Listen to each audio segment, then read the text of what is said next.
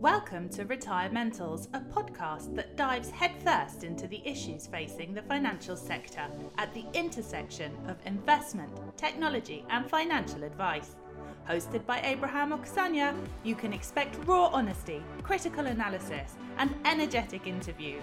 Here is your host, Abraham Okusanya. And welcome to Retirementals. I am Abraham Okusanya, and it's great to have you all here with us today.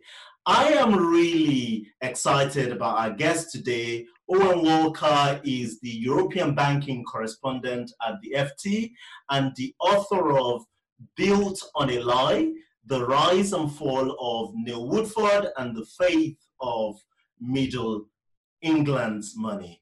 Owen, welcome to Retirementals. Thank you very much for having me. Really looking forward to this. Just for the purpose of our audience who may not know who you are, do you want to tell us a little bit about yourself, your career, and your journey into financial services journalism? Sure. So as you mentioned, I cover European banks at the FT. I've been at the FT Group, which is the newspaper and collection of sort of trade publications for about 14 years now. I joined about a month before the financial crisis, though don't hold that against me. Nothing to do with that. The way I got into it was I did an English degree, didn't know what I wanted to do, did a journalism postgraduate degree, and then kind of assumed I would take the standard route of working for a local paper and then regional paper and then maybe a national at the end of that. But then I sort of saw an advert I'm from London, to move back to London, work at one of the FT's pension publications, and I knew absolutely nothing about pensions or business journalism or anything along those lines. A friend of mine's father was a financial advisor, and he gave me a very short crash course in the pensions issue, and this is kind of 2017, and I don't know how good your memory is of that time, but the big topic at the time was this thing called A-Day, tax simplification of pensions. Right. And I kind of got a very, very basic knowledge of what happened and the changes. And I just mentioned a few buzzwords in the interview, and I think they were kind of blown away. Luckily, they didn't probe too much deeper because that was basically the sum of my knowledge at the time. Got the job writing about pensions and did that for a few years, worked on some other publications at the FT, including moving to New York for a few years, writing about fund management and corporate governance. And then I moved back to the UK about 8 years or so ago and been working for the paper. And up until last year, I was writing about asset management and the investment industry. And then, now I cover European banks. Fascinating stuff. Okay, so let's dive into your book. So first of all, congrats on the book. I don't know if this is your first one, but I know it takes a whole lot of work putting a book together. I must admit, when I first saw the title of the book, this was before it was published, I was kind of frankly dismissive, because I said to myself, the whole Neil Woodford, scandal happened right in front of our eyes. What am I really going to learn, by reading a book about it? And, I have to say, I was pleasantly surprised by the depth of, the research and the journey that you went into. So I want to pick out a couple of things in the book, but before I do that, do you want to tell our audience a little bit about, the events that led to your book? Sure, absolutely. Thanks very much for very kind comments on the book. So as I said, up to last year, I was covering asset management, and clearly, as your listeners will know very well, the biggest name in British fund management is still arguably, and certainly was for a long time, Neil Woodford. So he was certainly a character and an individual, and his business was one that we had followed closely. And as you said, it happened. Certainly as far as your listeners are concerned, it is a topic they knew very well. It was the guy who became the best known, best followed fund manager of his generation in the UK. You know, compared to Warren Buffett, compared to, you know, the man who can't stop making money was one thing. He was known as the Oracle of Oxford. You know, this was a guy who was feted, who, you know, politicians were falling over backwards to, you know, praise him. He was revered as this kind of doyen of corporate governance at one point. You know, he was a huge character in British business. He could pick up the phone to CEOs of FTSE 100 companies and basically get them to change course on major deal transactions, all this sort of stuff. And along the line, he picked up a huge following of financial advisors and, you know, hundreds of thousands of ordinary savers, people who put in their pensions, their life savings into his funds. And then this all came in the did all that whilst working for Invesco Perpetual in Henley, went on his own about 5 years ago, decided to set his own business up. And then from about 2017 onwards to 2 years ago to spring 2019, had this incredible downward journey where he had terrible performance. A lot of the companies he invested in performed very poorly at the same time. Investors started pulling money out. What he'd done over that period since setting up is he started investing not just in the blue chip companies he was famed for, but actually a lot of small, unlisted or very weakly traded companies. And then suddenly he was kind of caught in this liquidity trap where the companies he could sell were the big listed ones. The ones he was left with was the smaller ones. That became a larger portion of his portfolio. That suffered as a result from a performance perspective. People started taking more money out, and that sort of rump of unlisted and smaller listed companies got bigger and bigger, and in the end he didn't have enough money back to pay back his investors. And when they started asking for it back in droves in the run up to May 2019, then that's when his business ultimately couldn't cope. The fund was suspended. More than 300,000 people are still waiting to get all of their money back from that. You know, we're 2 years on. Heard from the regulator, you know, and the administrator, that's not going to happen until at least next year at the earliest. So this is still a very live topic for a lot of people, causing a lot of financial pain. So that is the central piece of the story. I covered it at the time. You know, me and a colleague, we did lots of reports, lots of exclusives. We spoke to a lot of people at the time, people very close to the situation. We won, you know, some British journalism awards on the back of it, and then this book is kind of looking at that story with more information, more of the kind of the inside stuff that was going on, some of the details of which had previously been reported, certainly around the regulator's role in terms of what was going on, some of the decisions, the key decisions that were made, the problems at those points, what happened, but also within the context of the wider investing and advisory market, you know, which is, you know, there are, you know, 4.5 million Brits use financial advisors or wealth managers, and about 2/3 of British households use, or 3/4 in fact, use the fund management industry, whether they know it or not. So it has a huge impact on people's lives, and I don't think there is that much knowledge of what happens within, you know, when they hand over their savings to this industry, what happens next. And that was very much what the book wanted to look at as well. So that's kind of what the Bilton Alliance in a nutshell. And your point on the title, that comes from Mark Carney, then the Governor Bank of England in Treasury Select Committee hearings, was asked what he thought about this fund structure where, you know, you could be offering, you know, day dealing, offering people their money back every day, but actually invested in things which you wouldn't be able to shift for, you know, months or years in some cases. And he said the whole premise was built on alliance. So that's where the name of the book comes from. Yeah, so the fascinating stuff, and I want to dig into all this. One of the things that got me hooked on your book was that you went back to the story of the boy, you know, that was Neil Woodford. The parents and the household that he grew up in, you know, his secondary school days, you know, he was a keen sportsman, and then, went to university, and then, of course, his early days in the fund management industry with Eaglestar. Talk a little bit to our audience about that boy that became known as Neil Woodford. Yeah, I mean, I suppose the image that people have of Neil Woodford now, he's been described as kind of like a bouncer. He's bald head guy, very muscly. He's a very keen sportsman. Played, a good level of rugby, well into his certainly into his 30s. Still is very active sportsman now. So, and he has very sort of the physique of big kind of guy.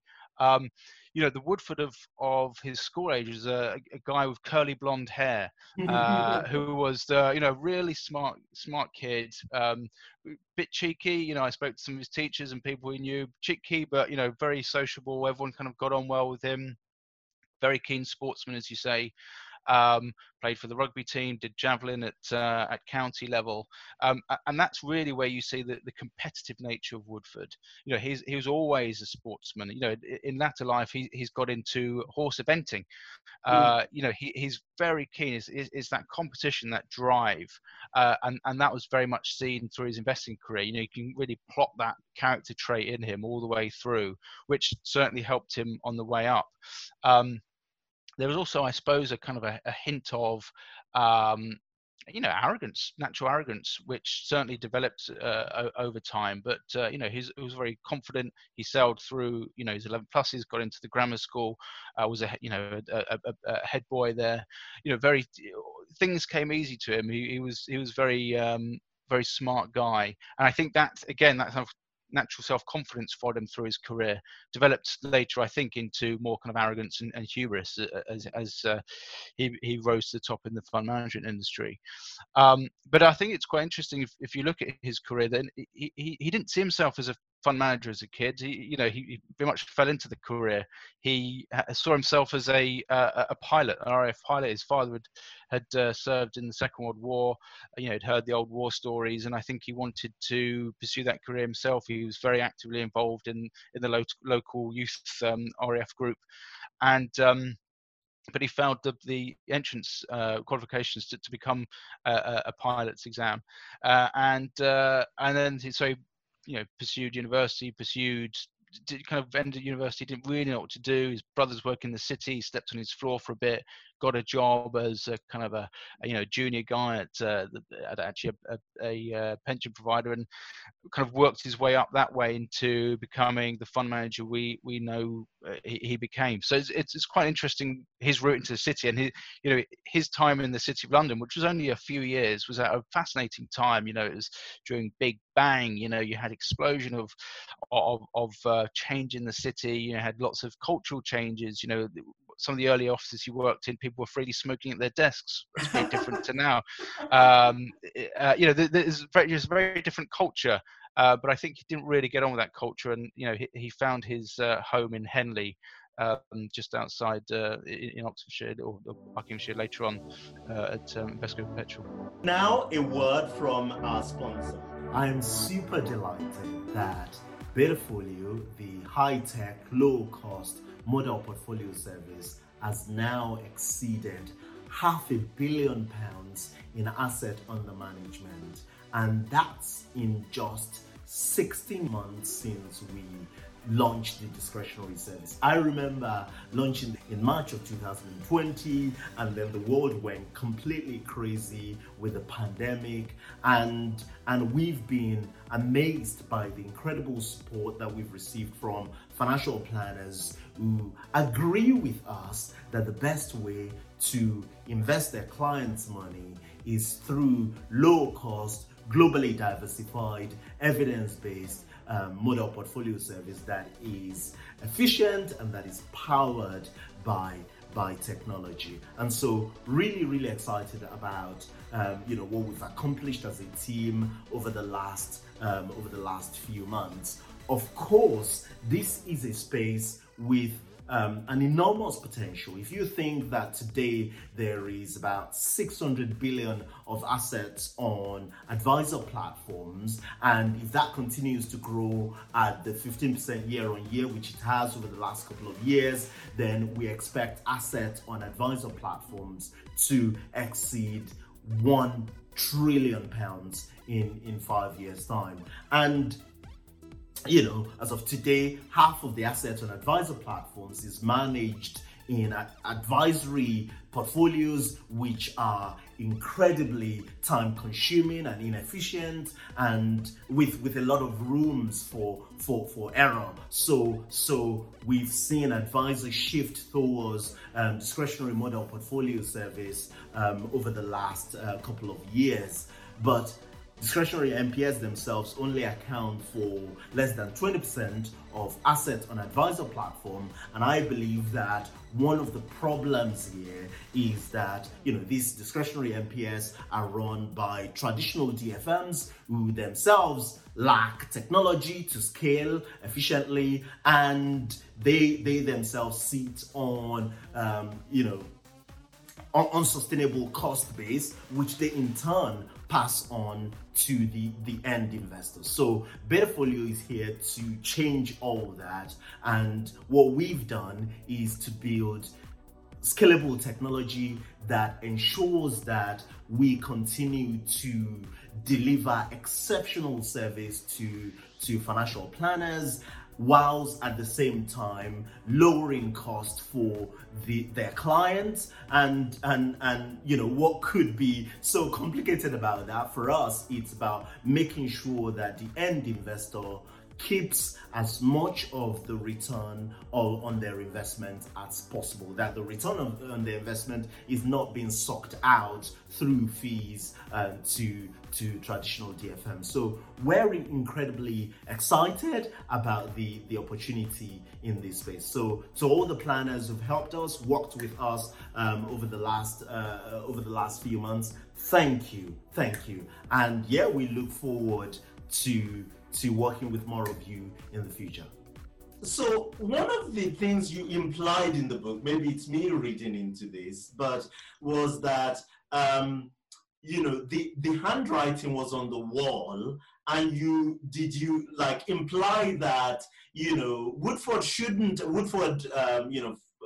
investment management, WIM, I don't know ideas that, but Woodford Investment Management shouldn't have been authorized in the first place. And you talked about this weird relationship between, WIM and Link, the ACD, and the regulator, where the regulator was effectively outsourcing its responsibility to Link, the fund ACD. Talk a little bit about that web of incompetence, those are my words, not yours. Yeah, and this is certainly something that I was able to delve deeper into the book. We'd done a few stories about this and information we got before, but I was able to put much more information that hadn't been in the public realm in the book about this. Now, this was going back to the launch of WIM, as you say, Woodford Investment Management in 2017. Sorry, not 2017, in early 2014. So he had been at Invesco Perpetual. He'd been managing over £30 billion worth of funds collectively there. This was a huge amount, but in his latter time at Invesco Perpetual, Invesco Perpetual actually got a very large fine from the Financial Conduct Authority for some mismanagement of some of the funds, not disclosing enough about the risks that they were taking on too much leverage. And it was a lot of funds across the board, but it did include some of Woodford's own funds, and he himself was personally investigated by the regulator, his role there. Now, that they found that he didn't have a personal responsibility there, and he sort of pled ignorance to some of the activity that was going on. But at the same time this was going on, that Invesco Perpetual were negotiating with the regulator about this fine that they were going to have to pay, and they held their hands up to what happened. Woodford was also in the process of leaving Invesco Perpetual and setting up his own business. And when he announced, or Invesco Petro announced that he was leaving, it was a huge story. This was their main guy. This was the biggest name in the fund management industry.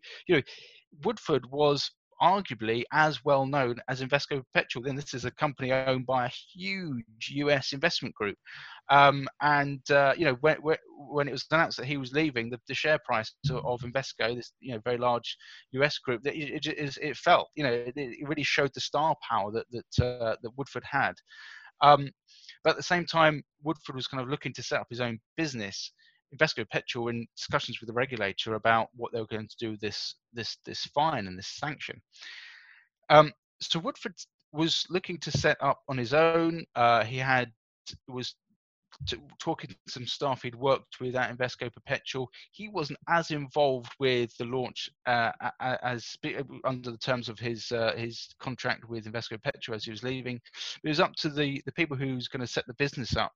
They were in discussions with the FCA about what the structure would be, and the FCA just rushed through this application, giving them authority in record time. We're talking a matter of weeks, and this is a process which is fiendishly hard. Regulation has lots of back and forth, lots of questions, lots of things that they want done differently. And as I understand it, having being very close to the people who were kind of involved in those discussions, the only point the regulator came back with in all of this, when they saw the business plan, was that they wanted a different authorized corporate director than the one that had been proposed. Authorized corporate director, I'll just sort of rehash rather than I don't go into it too much. These are very important people or organizations within the fund management structure. They effectively, as you mentioned, they kind of play this almost outsourced governance role from the regulator. They make sure that the fund is managed appropriately in the best interests of its end investors. They often play that crucial role in communication between the investment manager, in this case Woodford Investment Management, and the end investors and the regulator and the custodian, and they play a really important role in all of this. And now the regulator said they didn't want the ACD that Woodford's co-founders were proposing. They wanted to put forward Capita Later Link. So Capita, obviously part of the much wider outsourcing group, and Private Eye is a very rude name for Capita for their multiple failings over the years. Capita had been involved in two very large and very very bad fund implosions, if you like, running up to that, and the regulator had said that their involvement with this, they're very critical of their involvement with this, and basically letting these two incidents large losses for their investors. And for some very strange reason, the regulator thought, well, look, we've got this fund manager who's setting up, who we're currently investigating for problems with his funds at Invesco Perpetual, and we have this ACD that we've investigated for two very large blow-ups of funds. Why don't we stick them together, and they're going to be much more motivated to kind of keep the other one in check, if you like. And I think that was the reasoning behind it. But ultimately, it was flawed reasoning, because Woodford was very forceful. He wanted things done his own way, and Capital, or Link as they subsequently became, they weren't set up to deal with someone who had complex needs and such a sort of forceful personality. They were very much stamp this box, tick that box, and just move on and comply with what the manager is asking us to do, rather than offering the challenge and offering a much more kind of sophisticated service that was required for essentially what Woodford wanted to do. So I remember in 2014, right, when Woodford was leaving, or late 2013, maybe, when he was leaving Invesco, and and it was announced, and I remember writing an article about this, right, where I basically said, well, since the entire financial services industry has got their head up their bum because this man was leaving his job to set out on its own. Let's look at Woodford's recent performance, right? And I had said in the article that actually, Woodford's performance was declining in his later days in Invesco. But nobody cared. This is interesting. I remember getting into an argument with this gentleman, Mark Dampier at Hargreaves Lansdown. Lansdown, about this. And, I'm going to say this for the first time publicly. He threatened me. He said to me, write a letter of apology and all these things. I still have the emails today. And I declined. I said, no, I'm not going to apologize, right? Because the performance data is what the performance data is.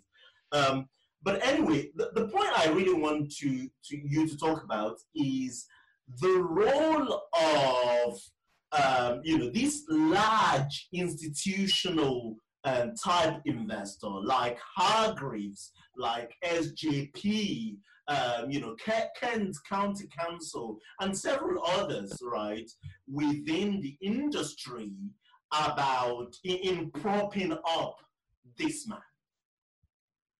Talk to us absolutely. A little bit about that. Yeah, no, you're absolutely right. I mean, although I mentioned he was incredibly popular with end investors, the reason he was so because he was promoted so heavily by, as you say, the likes of Hargreaves Lansdown, who are the fund intermediary, who the fund supermarket, they sell funds online and they get a cut. And you have, as you mentioned, Mark Dampier. He is someone who promoted Woodford for decades throughout his career, and is somebody who was still promoting him and talking very publicly, offering his support for Woodford right up until Woodford's fund ultimately collapsed 2 years ago.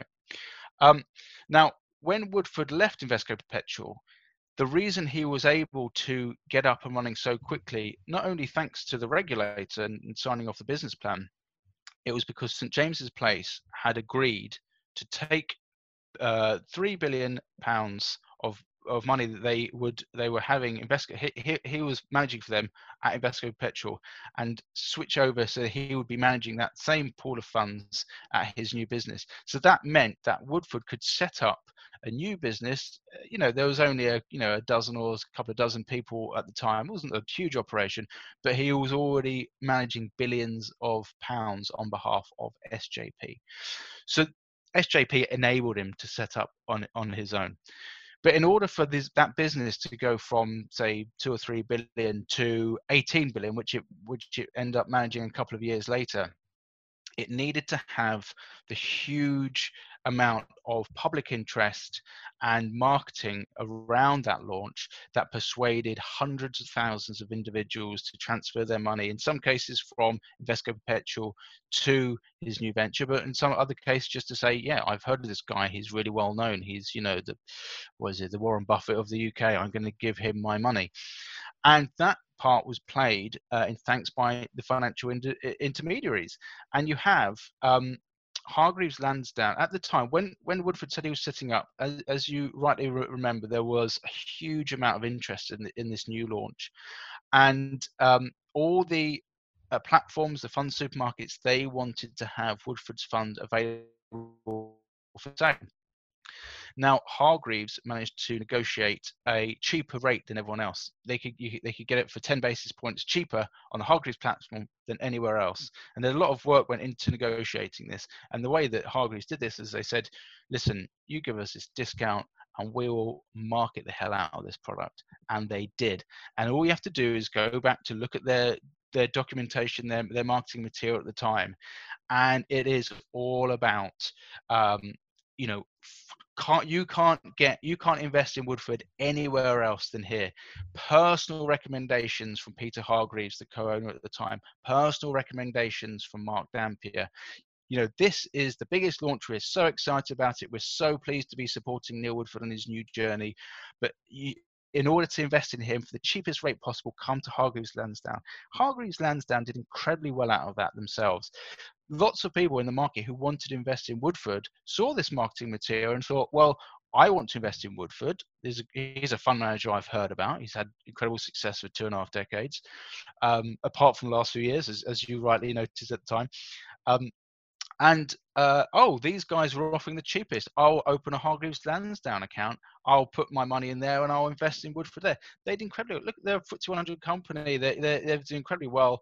You know, they've got 1.8 million customers now. Hargreaves Lansdown. They're an incredibly popular service, and a lot of that was generated in the back of Woodford.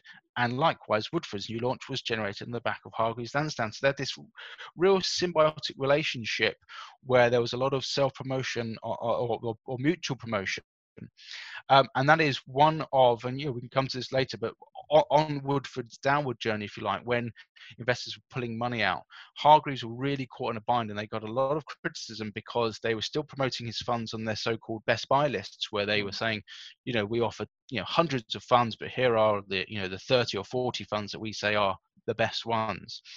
And his funds were still on that despite 2 years of awful performance when everyone else was pulling away. And I think they felt that if they took him off those lists, then that would cause people to pull their money out in droves, and that would spark the fund suspension, which ultimately happened when Kent County Council, another investor you mentioned, when they did so at the end of May. And we can talk a little bit about Kent's role as well, because that's a fascinating one from a retirement perspective. What I'm amazed by is how all these people and organizations have managed to get out of this whole thing almost unscathed. So let's look at SJP, for instance. They had a structure where they, it was in a different mandate, right? Call it a different share class. I don't know what you're going to call it. So that they were able to pull their money out, right, before all the other investors. SJP, Hargreaves Lansdown is not being penalized or, as far as I'm aware, reprimanded by the regulator. There is story of Dampier selling his shares in Hargreaves, a few months or weeks to all of this coming out. Kent, of course, suffered because they waited till till sort of late before they pulled their money out, and then everything else fell, like dominoes, essentially. And so in essence, the people who really suffered, from this are the end investors, maybe the end investors, even in Kent's scenario, the pension fund, and the end investors through Lansdown. How has this happened? None of these people have been, penalized in any meaningful way.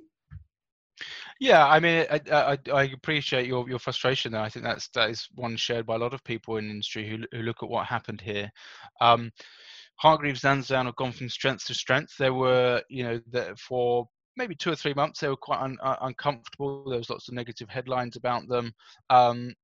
That's water of a duck's back. If you just have to look at their results. Their client base has gone up probably 30% over the past 2 years. So those guys aren't suffering. They admitted some culpability in terms of their best buy lists. They've changed those lists and they hope to move on from it. They're still a very profitable FTSE 100 company. SJP, as you say, their structure is that they have the fund and they just pick the manager. So for them, they could just get rid of Woodford one day and then they've got the backup manager ready to take it on the day after. Again, SJP, phenomenally profitable business who have gone from strength to strength on the back of this. Kent, they, as you say, they still have funds stuck in the equity income fund, the suspended fund, so they're not doing too well. There's been internal investigations into culpability there, and as my book provides details on actually what went wrong, it seems like it was a bit of a clueless mix-up there in terms of people not following orders and some people kind of maybe bending the rules a little bit and not following the correct protocols, and they were the last guys standing, if you will, when everyone else had bolted. They were the ones who was still in there with, you know, a few hundred million trapped in the fund when everyone else had sort of seen the writing on the wall, if you like. The one entity which is maybe coming out this worse than the others is Link. We've mentioned them a couple of times. There are, to my mind, I think 2 or 3 lawsuits which are pursuing them for their role in this. They're sort of these US-style class action lawsuits where law firms are collecting, you know, thousands of the investors who are trapped in the fund and looking to pursue Link to recover some of those losses.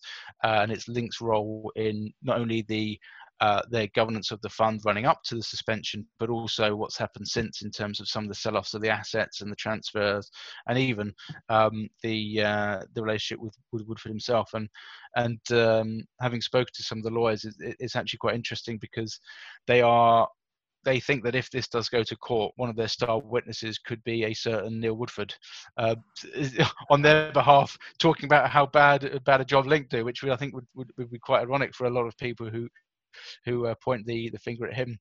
You know, for these lawsuits, are, as I say, I think 2 of them at least started the process thinking, well, we're going to go after Woodford, and then they realised actually from a legal perspective that's not really something they could do because of the governance structure. We're going after Hargreaves Lansdown. Again, what can they do there? The obvious one is Link because of the responsibilities they had from, you know, a fund rules perspective, and that's why these court cases or these lawsuits have centered on Link. And another thing I learned, you know, in your book was the incredible lifestyle that Woodford lived, that still continue to live, in spite of all of this. You know, you talked about mansions in, you know, Oxfordshire and things like. Talk a little bit about this. You know, and the pulling of dividends from the company, even in those sort of dark days when, you know, again, it was obvious to everyone that this is, you know, going to end very, very badly. Yeah, I mean, that's another sort of part of the tale of why Woodford there was so much interest in Woodford, you know, throughout his career. He lived a very sort of brash lifestyle, if you like. You know, he had fast cars. He loves fast cars, part of his competitive edge. He loves, you know, racing them. He owned a fleet. He owned a succession of large houses in and around the Henley area. He even had a spat once with his neighbour, Jeremy Paxman, the former Newsnight presenter, about his plans, about Woodford's plans to build a big kind of equestrian centre. And you know, there was Nigel Starmer-Smith, a former England rugby player. You know, there was lots of local resistance to Woodford's plans. So in the end, he ended up selling up and moving to the Cotswolds, which is much more, you know, welcoming to the sort of the horsing community, if you like. So you know, he moved over there. He owned this huge property, bought adjoining land. You know, I think it was about twice the size of the Olympic Village in London. The scale of his land. You know, he had sort of rare breeds of pig and sheep there, which he reintroduced. You know, palatial house with you know, several cars outside. So that's the sort of lifestyle, if you like, that this industry afforded him over the years. He had a holiday home in Salcombe in Devon, overlooking the bay, and you know, had a boat there. It's all very nice. You know, at the same time, a couple of the people I spoke to in the book were invested in his fund. A couple who run a B&B in Salcombe, just, you know, minutes down the road from Woodford's holiday home, and they between them lost £75,000. You know, wow. Their life savings. They are having to put off retirement plans, having to carry on working into their late 60s and 70s, you know, driving buses or running this B&B. Their funds for passing on to their grandchildren have, you know, diminished, and that's the reality for them. And one, Pauline Snelson, who I spoke to, she said, you know, every day she sort of walks down to the bay where Woodford's got his holiday home, and just, you know, she can't believe it. It's a really unwelcome reminder of the situation she's in. And that, you know, so that kind of that juxtaposition of what's happened here. Where has the money gone? Woodford made his money by managing other people's money for a long time very well, but he's always taking his cut of it, even in the bad times.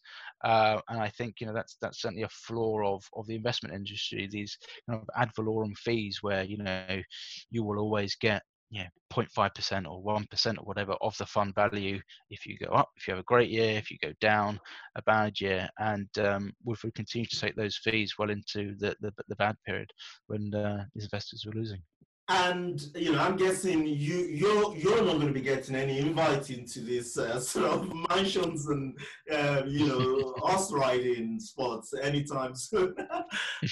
But these things are still going on, so he's still able to maintain this lifestyle by and large, even post the scandal. Well, now. He would have made enough money in his career up to this point to enjoy a very comfortable life for the rest of his life, and presumably his kids and maybe grandkids.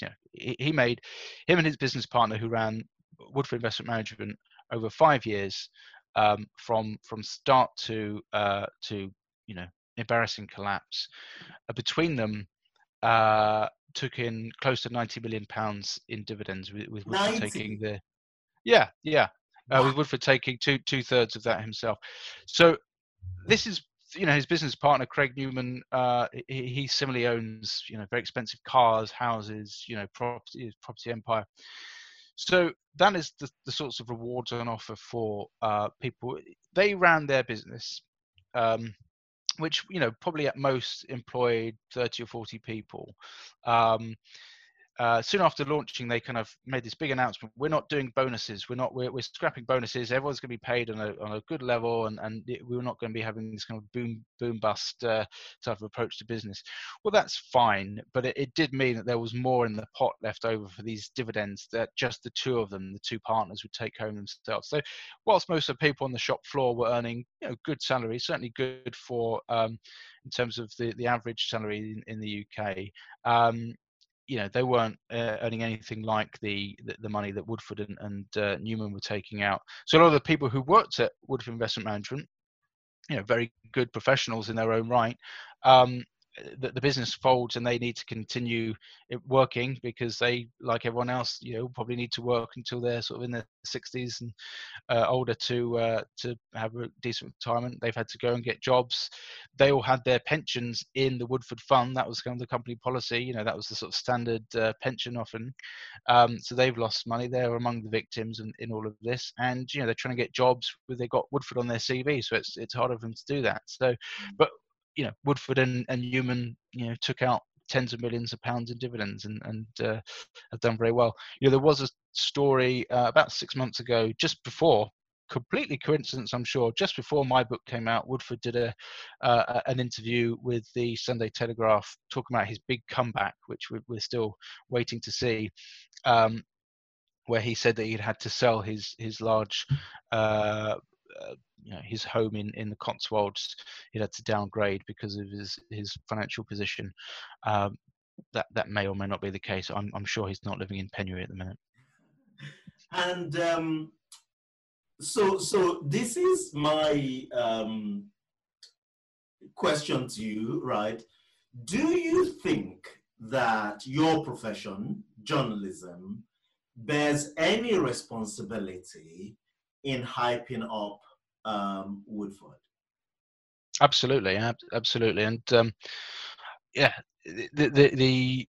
I talked earlier about the hype surrounding Woodford's launch of his new business in 2014, which was in part driven by the marketing teams at the big financial intermediaries. Another huge part of that was the financial press, and you can see that throughout Woodford's career. And certainly he really sort of emerged, if you like, in the public sphere in the sort of the late 90s. There was this whole time, again, it might be a little bit before your time in industry, and certainly is before mine, the PEP wars. There was PEPs, the sort of pre-ISAs. There was these savings products, and you'd have in the fund industry certain funds were geared towards accepting the money from these products, and Invesco Perpetual was one of the biggest names in this, and they were really promoting their fund managers, Woodford being one of the main ones, to have their funds to collect the sort of the residual bits of tax efficient money at the end of the savings year, the tax calendar. And so you'd get lots of newspaper articles towards the end of the tax year saying, where to put the rest of your tax allocation, which your PEP savings, where should you put it? And Woodford's name was really rising to the top, and he would always be mentioned in these articles, and that's really where he started to become well known. He then had ultimately a very good .com crash. In the run up to that, his fund he had bought to invest in .com companies. He thought they were completely overvalued for what they were, and as a result, while everyone else was wading into all the .com businesses, he stayed out of that, and his fund as a result suffered because he wasn't achieving the kind of returns that some of these peers were. When it all came crashing down, Woodford was the guy who hadn't invested, but in the run up to that, it got very, very uncomfortable for him. And there was talk that he could be fired, he could lose his job.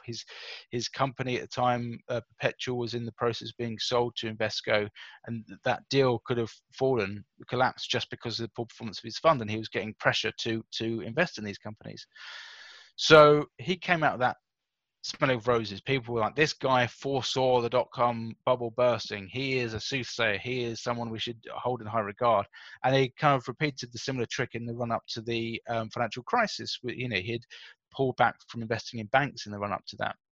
So this was really creating this story of Woodford, this incredible investor who could see trouble, at 10 paces. He could really, manage his portfolio accordingly. And the press really liked to cover this guy because not only was he, for a lot of his time was producing very strong returns, he was also easy to talk to. He's very down to earth. The way he talked about his portfolio, very easy to understand. He didn't sort of drift into industry jargon. He would quite happily just talk about what was going on in his portfolio, how he saw the economy shaping up, and he could, but also had this kind of lifestyle to match, and people really enjoyed thinking about his huge watch that he had in his hand, and these fast cars that he drove at weekends, and all this sort of stuff. So that became a bit of the story around him as well.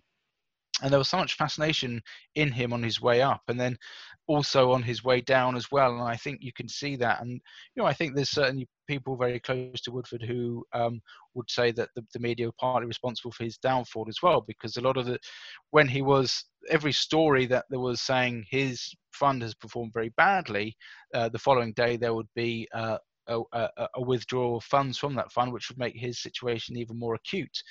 And also every time that one of his companies that he invested in, again, maybe had some poor returns, that might get outsized press coverage because of its association with Woodford, and therefore that would lead to more money falling out the fund, and again the sort of the underperformance and the liquidity problems that he had. So I can understand that argument, and I can certainly say that the press bears some responsibility for not only promoting Woodford on the way up, but also on his way down as well.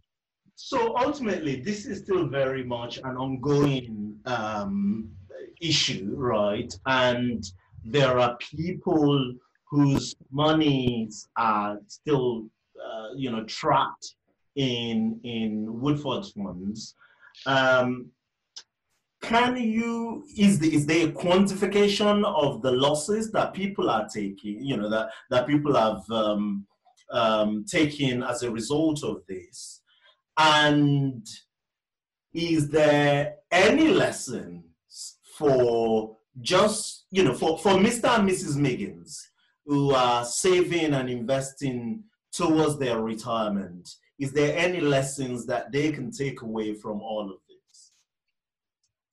Yeah, at the moment it's a bit tricky to put a definite number on the losses because the process we're in at the minute is because a lot of the very hard to sell assets are still haven't been sold, and so Link is kind of overseeing that process, and so until they work out what value they get for them, and they pay that money back to the to the investors, that's when you start seeing the crystallization of those losses. Though I think it's reasonable to say about £1 billion will be lost as a result of this. So, that's a lot of money. And even more so, I think, for the sorts of people who are investing in here. I talked earlier about Pauline Nelson and her partner, Fred Hiscock. Life-changing. This is the amount of money, £75,000 for them. For Woodford, that's a new car maybe. For them, that is them, putting off their retirement. That is them continuing to work when, giving up all these life plans they had when they're at an age when they should really be thinking or hoping to expect a much more quieter, sedater life. So that's kind of the real story here. These people who have lost out significantly. And I suppose the lessons learned from this episode, if you talk to Pauline, or spoken to Pauline and Fred, they have lessons themselves. I think they feel they were too trusting in people who were putting their money in. They made classic investor decisions, mistakes in terms of they put all their money in the same fund. That is quite clearly a bad strategy. You should be sort of looking to diversification. That's kind of rule number one in investing. So they hold their hands up to that.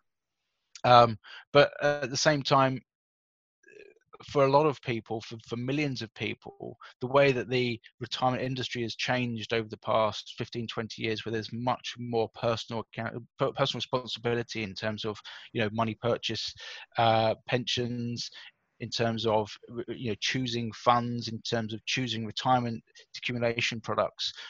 This has all been placed, that burden of responsibility, onto individuals away from paternalistic employers and final salary pension schemes.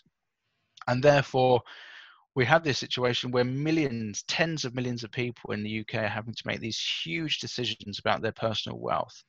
And at the same time, we've seen changes in the retirement market, which understandably have said, well, we don't want to be offering so-called free advice where there's clearly an inducement to offer certain products. It needs to be unbiased advice, and but that comes at a cost. And so we do have this situation where we have millions of people who desperately need retirement savings advice, investment advice, but there isn't the industry that's set up around them to offer that advice at costs which are affordable to them. So that's a big flaw, and I'm sure there are lots of technology things that are coming down the track, and there's people are spending a lot of time thinking about this issue, but that's certainly one of the bigger issues that needs addressing.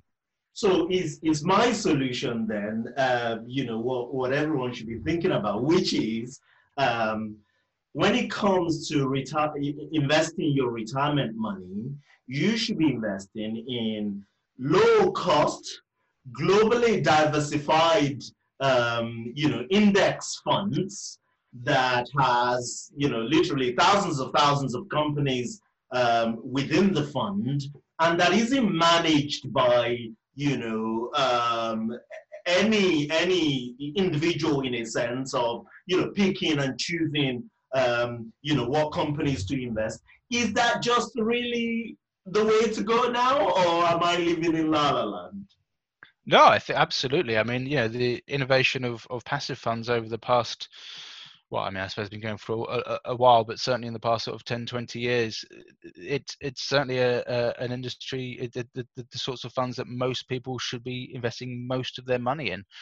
I like to think I know a little bit more about the industry than the typical person, so therefore I think my own pension savings are maybe 70-80% in index, and I like to sort of play around with the other bits and sort of think maybe some managers I quite like, or certainly their strategies, or the sort of companies they invest in. But that's almost here's 70% of my portfolio is in I'm just going to give it to indexed funds, as you say, very well diversified in terms of sectors and sort of globally, and just try and make sure that they retain that value and they don't lose me too much in fees.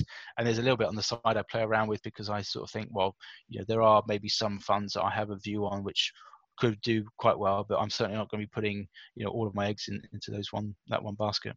Interesting, which was the other question I was going to ask you, but you've answered that, so we'll move on. So sort of wrapping this up then, I was listening to your book, because I listened to the book on Audible, right? And my daughter was in the car for a meaningful part of a journey listening to this, and she's only 10. And she asked me the question, Dad, why is it called Built on a Lie? I get your response because Mark Carney said so. But my question is, was it really built on a lie? Was there meaningful substance to what Woodford was doing? Because in the end, even, going by your book, he was wanting to create a legacy, right? By investing in, British scientific or biotech companies, and that was meant to be his legacy. But of course, a lot of people lost money, a lot of money in the process. So my question to you is, based on your own assessment, should Woodford have been allowed to even start the WIM on his own? Was everything built on a lie? Well, I mean, again, this is something I go into in the book, and it hasn't really been received much coverage before. One of the main reasons that Woodford wanted to leave Invesco Perpetual, and it's been talked about, he wanted to have more say in what he was doing, which is absolutely true, and had fallen out with managers in America who wanted to move some of the focus away from just him onto other people. But he had, for a long time up to this point, had an interest in these kind of British science-based companies, and he wanted to set up a fund at Invesco Perpetual, which would be very similar to the investment trust he later launched, which would be very much targeted at unquoted or certainly thinly quoted companies specializing in bioscience and some of the associated, this whole kind of Britain's got some of the best universities in the world, and this idea that you can create products on the back of university research. It's a great idea in principle, and in the longer term, it's fantastic. And that's what Woodford wanted to do. Well, at the same time, that sort of fund is never going to make you anywhere near as much money as the big blockbuster funds that he'd managed previously in Invesco Perpetual. So they didn't really want to do that. They didn't think that he needed to be spending more time doing that sort of fund rather than his main funds. And so he fell out of them for all sorts of reasons. But one of the reasons for setting up on his own was because he wanted to be that sort of manager. And as he's mentioned in the Sunday Telegraph article earlier this year, if he wants to start again, it is going to be in these sort of very specialized companies for professional investors, not for retail investors. The problem was, when he set his business up, he had exactly the same problem at Invesco Perpetual. He needed to have, firstly, the SJP money to help set the business up, and they wanted something very similar to what he'd done at Invesco Perpetual. And in order to get to keep the business going, he would need to bring in hundreds of thousands of investors who were looking for something very similar to what he'd done at Invesco Perpetual. So the idea was, you set this company up, you kind of recreate kind of what you're doing at Invesco Perpetual, you set that up, and then Woodford can then focus a lot more of his time on this patient capital trust, as it became known, this investment trust. Well, that was the idea, but ultimately, when things were going problematic, were going badly in the main fund, and he had already actually invested a lot of that main fund in some of these small and tech companies, that's when things started to go wrong. Had he just said, I'm going to quit doing all that altogether and just set up this kind of small investment trust, things could have been quite different. But then at the same time, I think it would have been a much lower key launch for his new business. He wouldn't have made anywhere near the amount of personal gains he made from the dividends from the business, because there isn't the audience, there isn't the investor base who wants to invest in these funds, and who should be ideally. He was still going after the same wide investor base of people who are looking to invest in large British companies, at the same time wanting to run his own kind of side project. And ultimately, by merging those two businesses together, this is where the problems arose. Yeah, so I guess in that regard, we can say that it was built on a lie of, wanting to invest in illiquid and, startup companies, but selling this as, investing in blue chip companies, which, I guess it did. But anyway, no, I just want to say, Owen, thank you very much for your time on the podcast. Thank you for the insight, for the book. I highly, highly recommend the book, to any investor, and indeed to financial advisors who really want to get into, the nitty-gritty of what really went wrong and the lessons that we can take from there. So on that basis, Owen Walker, author of Built on a Lie, thank you very much for your time and for coming on Retirementals podcast. Thank you very much, Abraham. Really pleased to be here. Thanks for having me.